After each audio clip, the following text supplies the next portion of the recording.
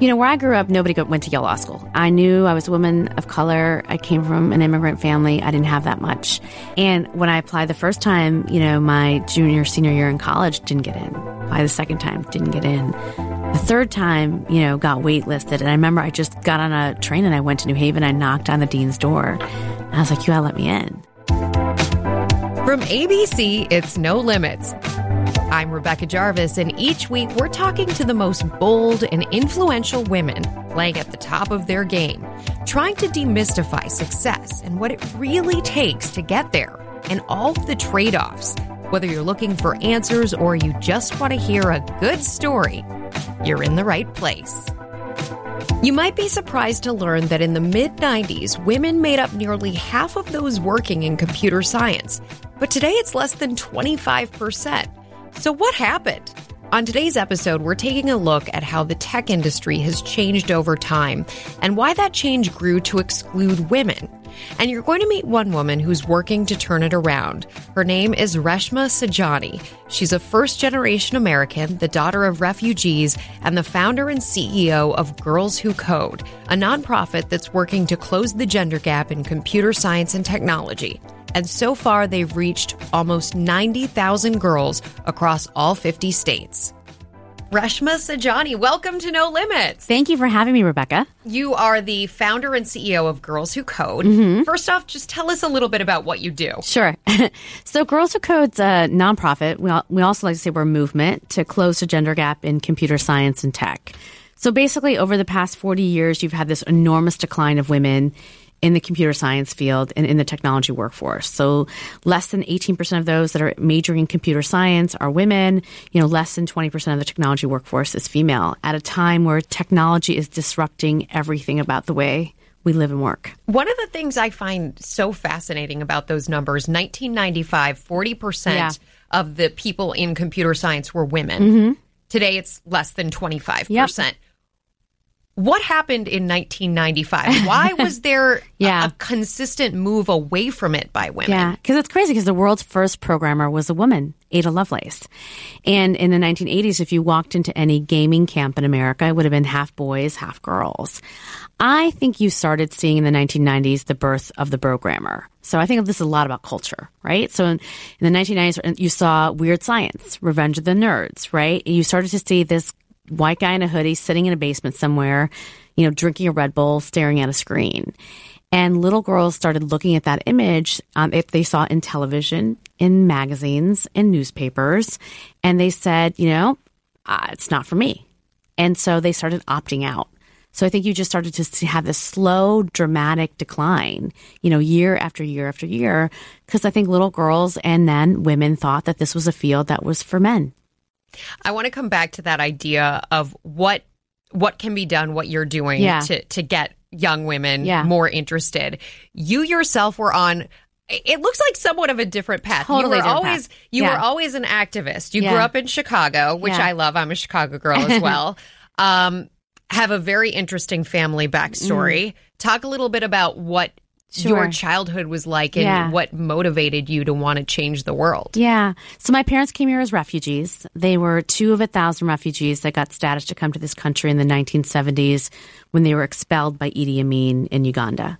So and they got a chance to come to this country for one reason. They were engineers. And in the 1970s, this country was desperately seeking engineers. And so you would have thought that I would have been a natural person to have started Girls Who Code, right? But, from the time that I was young, I was moved by debate and politics and activism. And I kind of got it in my head that I just wasn't good at math or science. My father probably didn't help because he would quiz me about algebra questions at dinner. And I'd be like, wait, I don't know the answer. It's not coming. So I thought I just wasn't good at it. And I just gravitated towards the things that I was good at and away from the things that I was bad at, which I thought was math and science. Did they want you to be an engineer? Absolutely. So there was pressure? Such pressure. I mean, in Indian families, it's like doctor or lawyer or bust. I mean, doctor or engineer or bust. A lawyer's farther down, they'll settle for it. But it was, I was the first lawyer in my family, and I love to read and write. And it was none of those things that my parents, who were highly technical, and people in my family who were highly technical, thought that they would imagine for their daughter. So you go to the University of Illinois. I go to University of Illinois, and I thought I wanted to be a lawyer. And I applied to law school, applied to Yale 3 times before I got in. And I thought I would work in, the Department of Justice. And I thought I was $300,000 in student loan debt.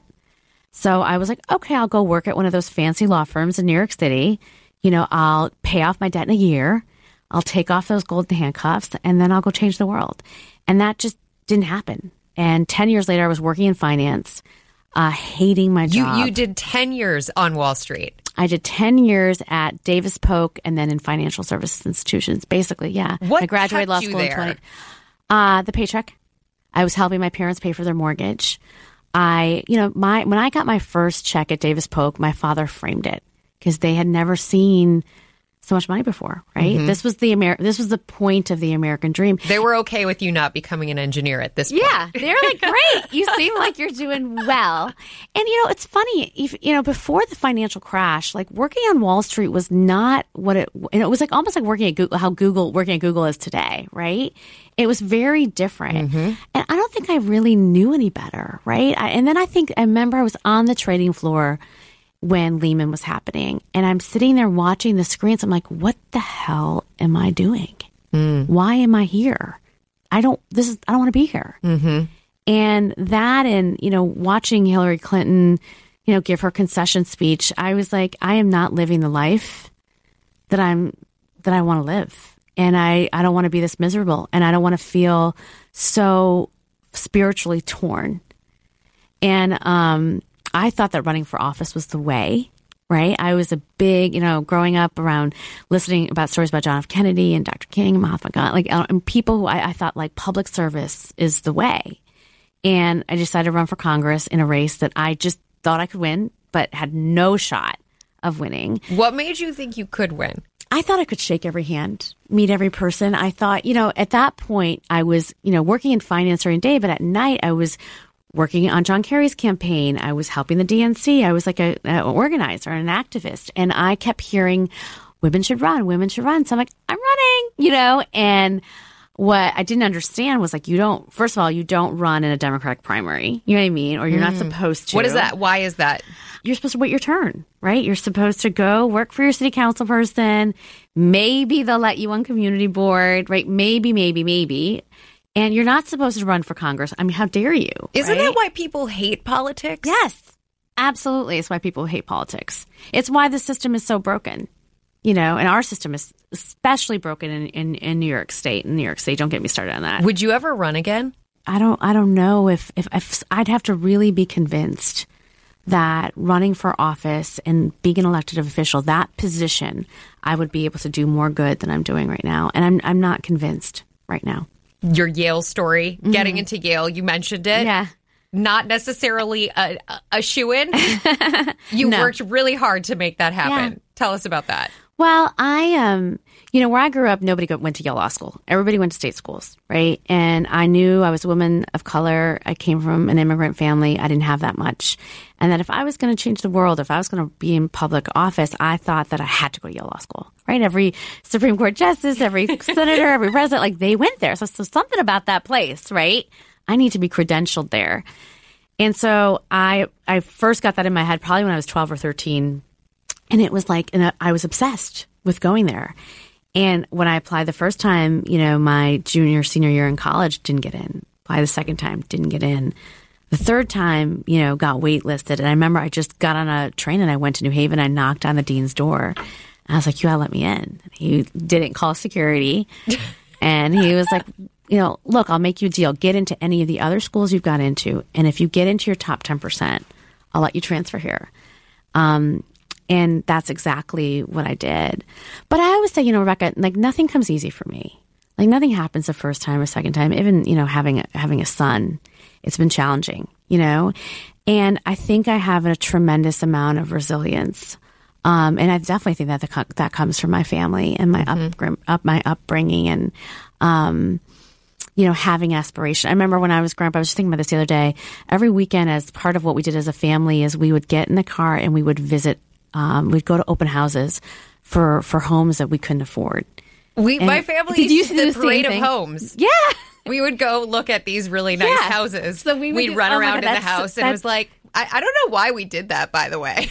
Do you know why your family So I did? was thinking about this the other day. I think my parents just like to look at the houses. Because this is pre-internet. You didn't just scroll through Street Easy all day long. I think it was aspirational for them, too. Yeah, probably. Right? I think it was something about, like, hope. Right? And I'm picturing the little flags, like they were like the little triangular color flags. Yeah. And like the free snacks in the house. And like, I think there was just something aspirational. And maybe they wanted to show us what life could be. Right? Yeah. And they worked hard to buy one of those houses. Mm-hmm. You know what I mean? Eventually.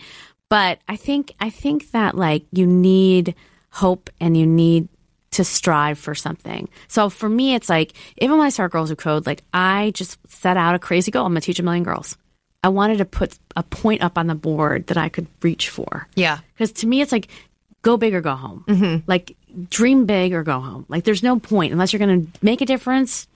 Like, what's the point, right? Putting that goalpost up. Yeah. Once you did that, how did you think through the way of getting there? So I think it was... I think I worked backwards and said, all right, how many girls would I have to teach? What would I have to do? And, sometimes it's about setting a goal that you may actually can't reach, but like you want to put something aspirational up there. And it's so funny. I actually really loved Bezos' investor letter when he talked about the headstand, right? Yeah. And it's kind of that same analogy, right? And so sometimes the bad part about setting a goal you can't reach is like when you don't get there, everyone feels like they failed. And all this work that they put into is for nothing. So I think what I've always done with my team and with myself is talking myself through the process of like, we're setting this big goal and like, here's how we're getting there, right? And if we didn't get there, it's okay because we're still trying. Where are you in your research? What have you learned? So much. I mean, I think I've learned that like by 30 months, kind of kids have very kind of gendered interpretations about the way they should behave. So like, for example, preschoolers very early on, I see this in my son's nursery class, when they're building blocks, girls will build very small, stable structures. There's often a story with it, right? But it's stable. Boys just build high and then break it down. Like, why is that? And that's such a metaphor for the way that we then start engaging in our lives, right? Men become risk takers. They're fearless. They'll jump off the monkey bars, right? They're comfortable with challenges. They don't take it personally when you tell them they don't do things right. We become perfectionists, right? And I think a lot of that starts on, I would say, in the jungle gym. Even if you watch, the next time you go to the park, if you're ever at the park, right, watch the way that parents are with their daughters. Honey, come back here. You know what I mean? Don't get your dress dirty. Be careful, right? But with our boys, they're a mess. If you meet my son, he's like a pig pen, booger in his nose. Yesterday's breakfast, like his hair's got like knots in it. Like, he's a mess. He's my little pig pen. But he's fearless and he will, climb high and just fall. And that's a lot of the way that I think the way that he's played with and he's taught to play and behave. And so I think this coddling, this protectionism happens from the time that we're young up into the time that we're, in high school. And all of a sudden we think we have to be a size 2 captain of the cheerleading team, straight A student, you know what I mean? And all of that, right? With the perfect Instagram profile. And then we get into college and we think, great, it's done. Now I can just be me. And it starts all over again. And by the time, and I felt this when I was on the floor, in my finance job, I was like, what do you mean? I did everything right. I went to Yale. I went to Harvard. I went to all these companies. Why am I not happy? Why is not my life perfect? And because I realized I was chasing the wrong thing. I was chasing perfection rather than really trying to understand Reshma and what Reshma wanted to do in her life. Were you scared when you stepped away? All right, stay tuned for more No Limits after a quick word from our sponsor. Brought to you by Indeed. Used by over 3 million businesses for hiring. where business owners and HR professionals can post job openings with screener questions, then sort, review, and communicate with candidates from an online dashboard. Learn more at Indeed.com/hire. There's a lot coming at you right now. Turmoil, tweets, an insane amount of chatter. I'm Brad Milkey with ABC News, and I am here to throw you a lifeline. It's a new podcast called Start Here, where our experts give you on-the-ground access to the biggest stories of the day. We're going to give you some context, some clarity among the chaos. 20 minutes every weekday. Subscribe now on Apple Podcasts or wherever you get your podcasts, and start here. Were you scared when you stepped away? Oh my God, I was terrified. And the first person I was most scared of was my father, my immigrant father, that I had to tell that I was going to forgo this 6-figure job, you know what I mean, at 33, to do something that probably wasn't going to succeed at. And he had said, it was interesting, I think he had seen my downfall, my emotional, spiritual downfall, and was like, thank God, quit, go, just do it. And I didn't expect that response. Because that's the other thing. I think that we think that people are going to be responding in a certain way, right? And because we're in our heads. And so it's, again, the sense of freedom that actually people all around you see how this perfectionism is literally killing you and want you to set yourself free. So, yeah, it was and I think the other thing is when you start being brave, it's like a muscle. Once you start taking risks, what I have seen personally is you're definitely going to fail. I fail every day. Yeah. But what you start to see is that it's not a big deal because tomorrow is another day and you've got the opportunity. If you like literally believe in yourself and you just decide I'm going to make something happen tomorrow, then failure is okay. Yeah. Because you're just going to keep coming back. Yeah. The exhaustion does settle in at some point. It does. And I don't want to be flippant about the fact that, like, you know, about it either, right? Because I'm always like, you know, like, I think that you have to have a hack on failure. And to me, it's about, like, setting a time period to grieve and to talk about it. And then you move on and you don't look forward. But that doesn't mean it doesn't hurt.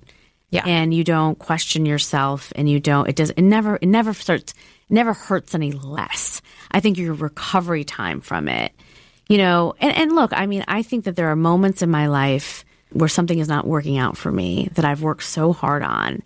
And I often think, is this the one time it's going to break me? Is this going to be the one where I'm just going to not be able to recover? And I think that's the fear.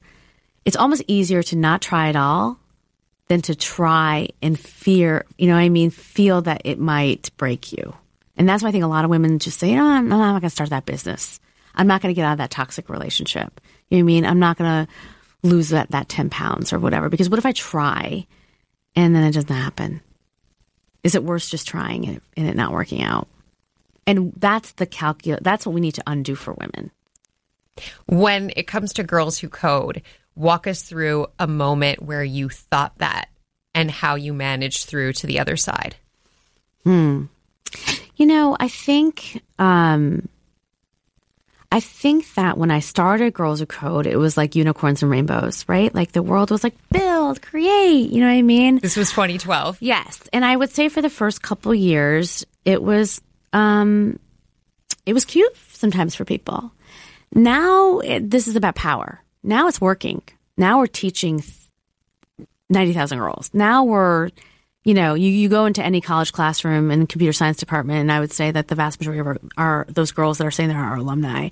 So, you know, we're looking at these tech companies like, we're coming, like, and you're going to have to hire us.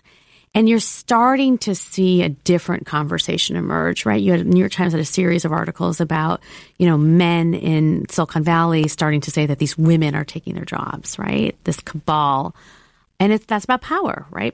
People don't give up power easily. And so we're in a different trajectory in the conversation right now, where we're facing different challenges. I love a good fight. You know, so explain the biggest challenge that you're facing right now? You know, I think the biggest challenge that we're facing right now is getting people to genuinely invest in solving this problem, right? Like, I always say that this is something that if all of a sudden we wanted to put $100 million to, we could solve the gender gap in the next 5 to 10 years. And so I still think that we underfund girls' education. I think from a policy perspective, like, for example, one of the things that I've really been pushing states on is, start tracking gender. Like, you should know exactly in every single one of your classrooms, because there's this huge initiative to get computer science in every classroom, CS for all. Great, right? And when it's elective and it's not mandatory, then the race and gender dynamics look like less than 1% for Black and Latinos, less than 18% for women. So track it. Hold yourself accountable to it.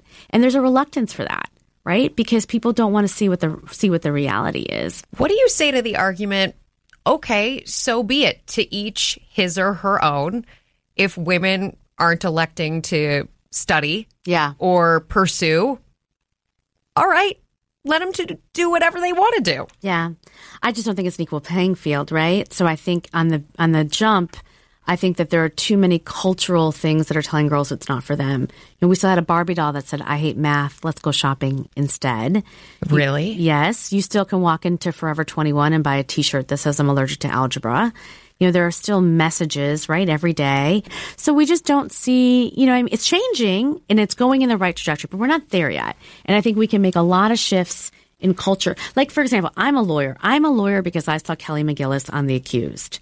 The reason why my law school class was almost 55% female was because of Grey's Anatomy and LA Law and Ally McBeal. Like, we cannot deny the influence of culture on helping girls decide what they want to do with their lives. And we cannot deny that culture still is very much, is still a white guy in a hoodie.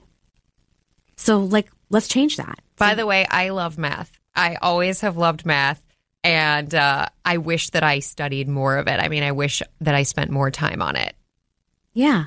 And why didn't you? I honestly don't know, because I was the person, as a young woman, I actually kind of liked the fact that people didn't expect it. They wouldn't expect you to be interested in math. And it's kind of like, well, here I go. Here I am. I'm going to be right. in, the classes right. that are predominantly guys. And my parents wanted to send me to an all-girls school, I remember, in high school. And I specifically said no. Like, I want to be sitting next to guys in my math classes because I want to be better than they are. And I like that challenge. But I was actually thinking, as you were talking earlier, about this idea of fearlessness and wondering what it was that you think made you fearless. Because you have to be fearless to do the things that you've done. Yeah. I think part of it is the way that I grew up with not that much, and coming from an immigrant family. And I think hunger. I have a father who never will tell me, great job. Like, I know he, cuts out all my articles and, has, some trophy wall that he hides from me probably somewhere. But, he has always pushed me. And thus, it's never enough. Listen, if you and I are, if you said to me, are you satisfied with what you've done in life? No, not. I'm not happy with what I've accomplished yet. Maybe there's a problem with that, right? But I don't feel like I'm done yet. And I feel like I have a lot more to do. And then I think the second thing is I am very grateful when you're an immigrant and you have a chance to come to this country. You're so grateful, right? You're grateful for everything that you have, that all you want to do is give back. That's all I want to do. I want to give back to this country that saved my life, my parents' lives. And so, I think that drive is what pushes me. And I think for me, it's also about, I think what moves me to this issue is poverty alleviation. There's a line, if it were not for the grace of God, she could have been I. Every time I go into some of my classrooms, in poor neighborhoods and communities, I look at girls and I said, that's me, right? And I know that with education, with opportunity, what's possible. And I want that possible for every family that has a shot. And I do think that coding is kind of like the secret American dream. If you know how to code, you're going to be good. You're going to be able to march into the middle class. It's very powerful. What along the way has been the toughest lesson for you? I think the toughest lesson for me was learning that I had to how to be imperfect, and that had I learned to do my scary thing early in life, that would have been better. The scary thing? Like I think the thing is I always wanted to do the perfect thing. Right. And not low-hanging the fruit. low-hanging. Well, I don't know if that's, I think I thought that like, if I did all these things, I went out to all these schools like that, like I said, that I would be happy. And I wish I wasn't chasing that my whole life. I missed out on a lot of life. Yeah. Graduate college in 3 years. I would I sometimes feel like I didn't know how to have fun animore. Right. I didn't try. Should have made some bigger mistakes. Right. I should have made some bigger mistakes, or tried to now I'm learning how to surf because, I just think I was classic CEO founder. Yeah, right. Learning to surf. Oh God, no. Seriously? Is that cliche? No. Okay. Enjoy it. If you enjoy it, that's what's most important. Yeah. I just feel like I've definitely been doing a lot more soul searching, like the older I've gotten, in terms of I think you think that, and I tell young women this all the time, you think that if you live your life in a certain way that you'll be, quote, happy. And I think it's much more complicated than that. And I also think it's never too late. I agree with that. To try new things and to get out of your comfort zone. And if you were a doctor because you were just good at that, but you didn't really like it, then don't do it anymore. Mm-hmm. And I also think your perspective can change. Yeah. Clearly what you needed when you were 22 years old is different than what you need today. Yeah. And that's totally fine. Yeah. What's the worst advice you've received along the way? When I was starting Girls Who Code, to not start the organization because girls' and boys' brains are wired differently. And you'll never reach critical mass. Because they were saying that girls' brains aren't wired properly to be technical. For code? Mm-hmm. What did you think when you heard that advice? I was like, what an ass. Was it someone in the who's going to be a backer or not a backer? Yeah. Financial? Yeah. Did you say something in that context, or did you refine your thinking in any way, or was that just the end of the conversation and on to the next one? That was just the end of the conversation and on to the next one. I mean, look, when I have those kinds of conversations, they embolden me. Yeah. Like, oh, I'm going to show you, you know? And, he's a prominent VC and I think that I've had similar-ish conversations with other male CEOs, even years in, that are different variations of that, right? And so I do think that there is an underlying sentiment that women aren't good at it. Women are not don't want to take risks. And you see this happening with the fact that, less than 2% of funded businesses are female-founded businesses. Like, there is something to this sentiment that those in power have. And so we have to just change it. What would have happened had you taken that advice? Oh, gosh, I would never have started this organization, right? And I'm sure that there are other women kind of in this space that have been told that. And, had they listened, we wouldn't have all these incredible groups that are doing all this amazing work. And on the flip side, maybe there are women who are told that and we don't have their organizations now, which is... Yeah. Which is why it's so important for us.